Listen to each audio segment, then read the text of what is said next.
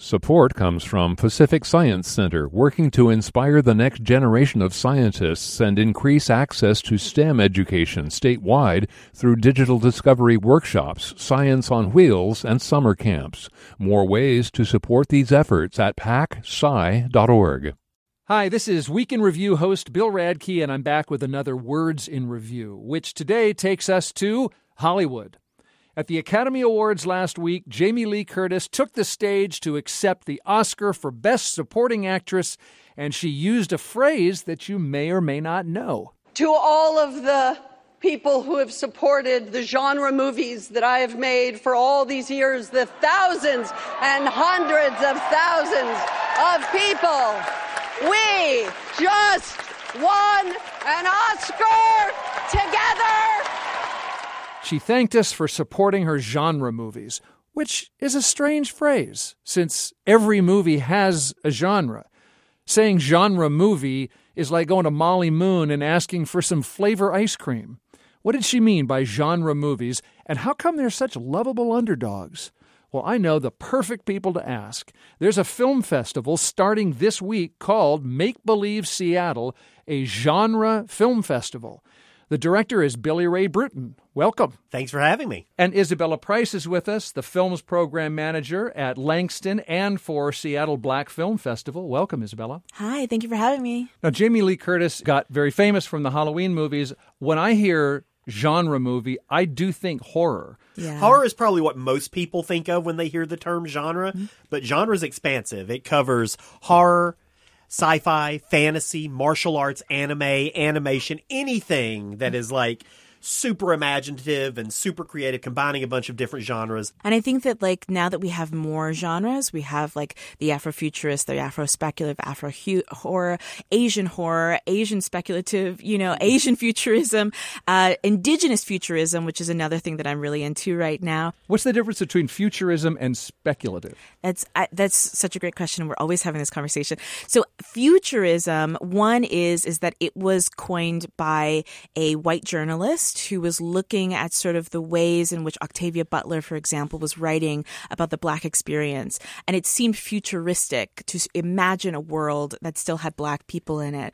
But speculativeness is this idea that was coined by Black authors, which is this idea of thinking about Blackness in other perspectives and other lenses, speculating on the world outside of whiteness.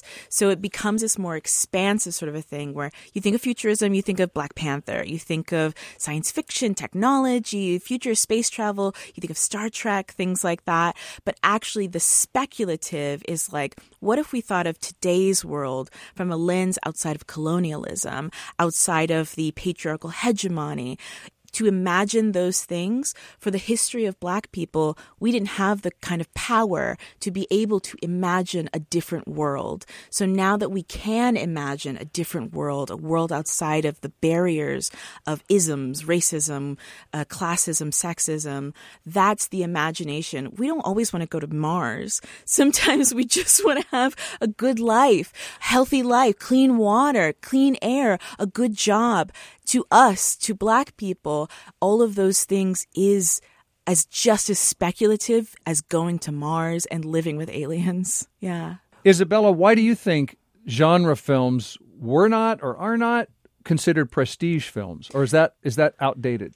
Well, it's becoming outdated, absolutely. It used to be this sort of a thing where it was like you were into Lord of the Rings or Harry Potter or like horror movies. You were a weirdo. You were kind of strange. You were seeing midnight movies and things like that. Right. And I think that one of the things that has always been the mindset is that those movies are childish. Genre movies are childish.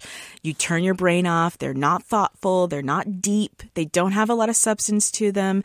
They're just kind of movies that you watch and you see a pretty cheerleader get a knife in the back, and that's kind of the end of the movie.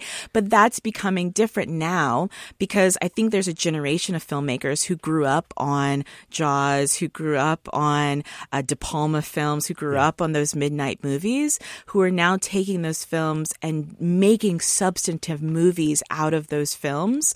And you can't deny that a movie like Get Out or a movie like Everything Everywhere All at Once or Skinamarink or The Babadook, you can't deny that those movies have huge huge substance and often are some of the most deeply felt deeply because it taps into our fears, our anxieties, one of our most deeply held emotions that we have. Well, what unites genre films? What do they all have in common? Weirdness. I think, Okay.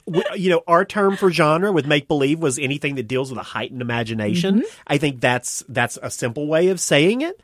Yeah, and I think that this kind of way of looking at the genre movies as being like a way of talking about things that are really hard in society to talk about, and the way that they can expand who gets to tell movies, who gets their stories told, and the way that it kind of becomes an issue of equity also.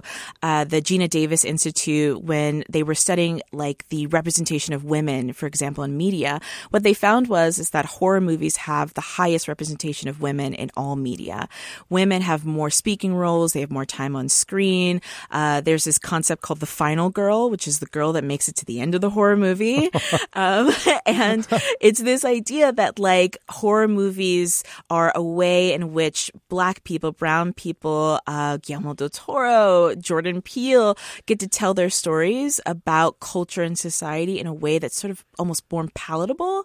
Women get to talk about sexual exploitation and sexual violence in this way. But why would that be more true in genre movies? Well, I think because of the fact that like you don't really know what to expect. Like the rules for genre is kind of out the door, you know. So you can kind of tell any kind of a story in a genre movie, and the barriers. It doesn't like a historical movie or an action movie. There's rules for what qualifies as a movie. Genre could be anything you want it to be. And it's also a lot to do with the financial as well. Like if you're an up and coming filmmaker and you're wanting to make a movie, but you don't have the money, you don't have the resources, you don't have those like studio industry connections, anybody we've shown can go out and make a genre movie for very little money. Yeah. And then, so it's a great way for folks who, because let's be clear, studios don't give money to Black women to direct films in the same way they do, white men. And so how do you go get money? If you're a Black woman, you want to make a movie, where do you go to find the money? Well, if you can't find the money, but you can find $20,000, you can maybe make a pretty amazing horror film that might go somewhere. Yeah. And so you don't have to go through the man, so to speak, to get something done. Mm-hmm. Yeah, yeah. Well, what about genre films makes the budget lower? I mean, because the sky is the limit, honestly. Like, Yeah. I mean, you can do anything with a genre film. So, because your imagination is the limit, Exactly. right? And so you look at a film like Skinamarink, which just came out, and was made for just a few $1,000s. It wasn't even a lot of money. And it made several $1 million at the box office. Then it went on to stream.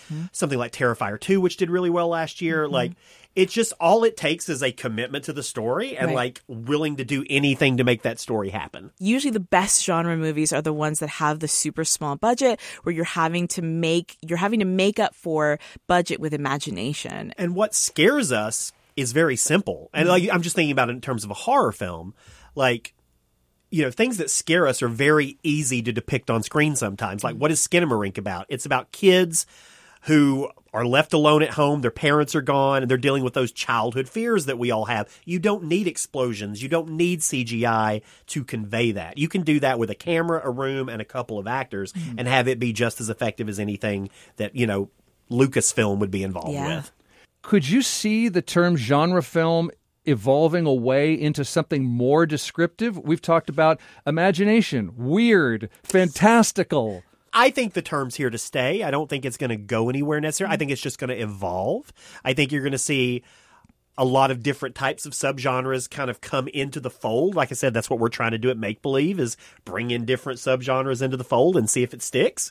And so don't be afraid if you see something that's a genre film. Go check it out. It's not necessarily going to, scare the wits out of you. Most of what we're screening at Make Believe is not horror. We've got sci-fi and fantasy and animation and family films, for God's sakes. So give it a try. Don't be afraid. The best thing about genre is like most of the time seeing a movie and you're like, I don't know what even was this movie? I don't know what it was. It's the greatest movie I've ever seen in my life. I have no definition for it. I have no box to put it in. Those are the best genre movies. Isabella Price with the Seattle Black Film Festival. It's coming in April. And Billy Ray Bruton is with this week's Make Believe Seattle, a genre film festival. So they're saying a genre film is one that is super imaginative. I wonder how Steven Spielberg feels about that. He had a movie up for Best Picture, The Fabelmans. It was fiction, but it was realistic. It was based on his life. What about The Banshees of Inisherin or Top Gun Maverick? They were imaginative, but the winner, Everything, Everywhere, All at Once, I haven't seen it, but when I say that to people around here, they say, "What? You have to see it! Oh my God, it'll blow your mind!" And I think we Seattleites love having our minds blown.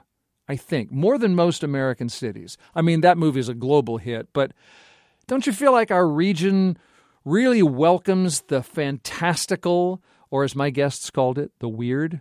We love our role-playing games, our cosplaying, fantasy conventions, and futuristic tech, love it or hate it.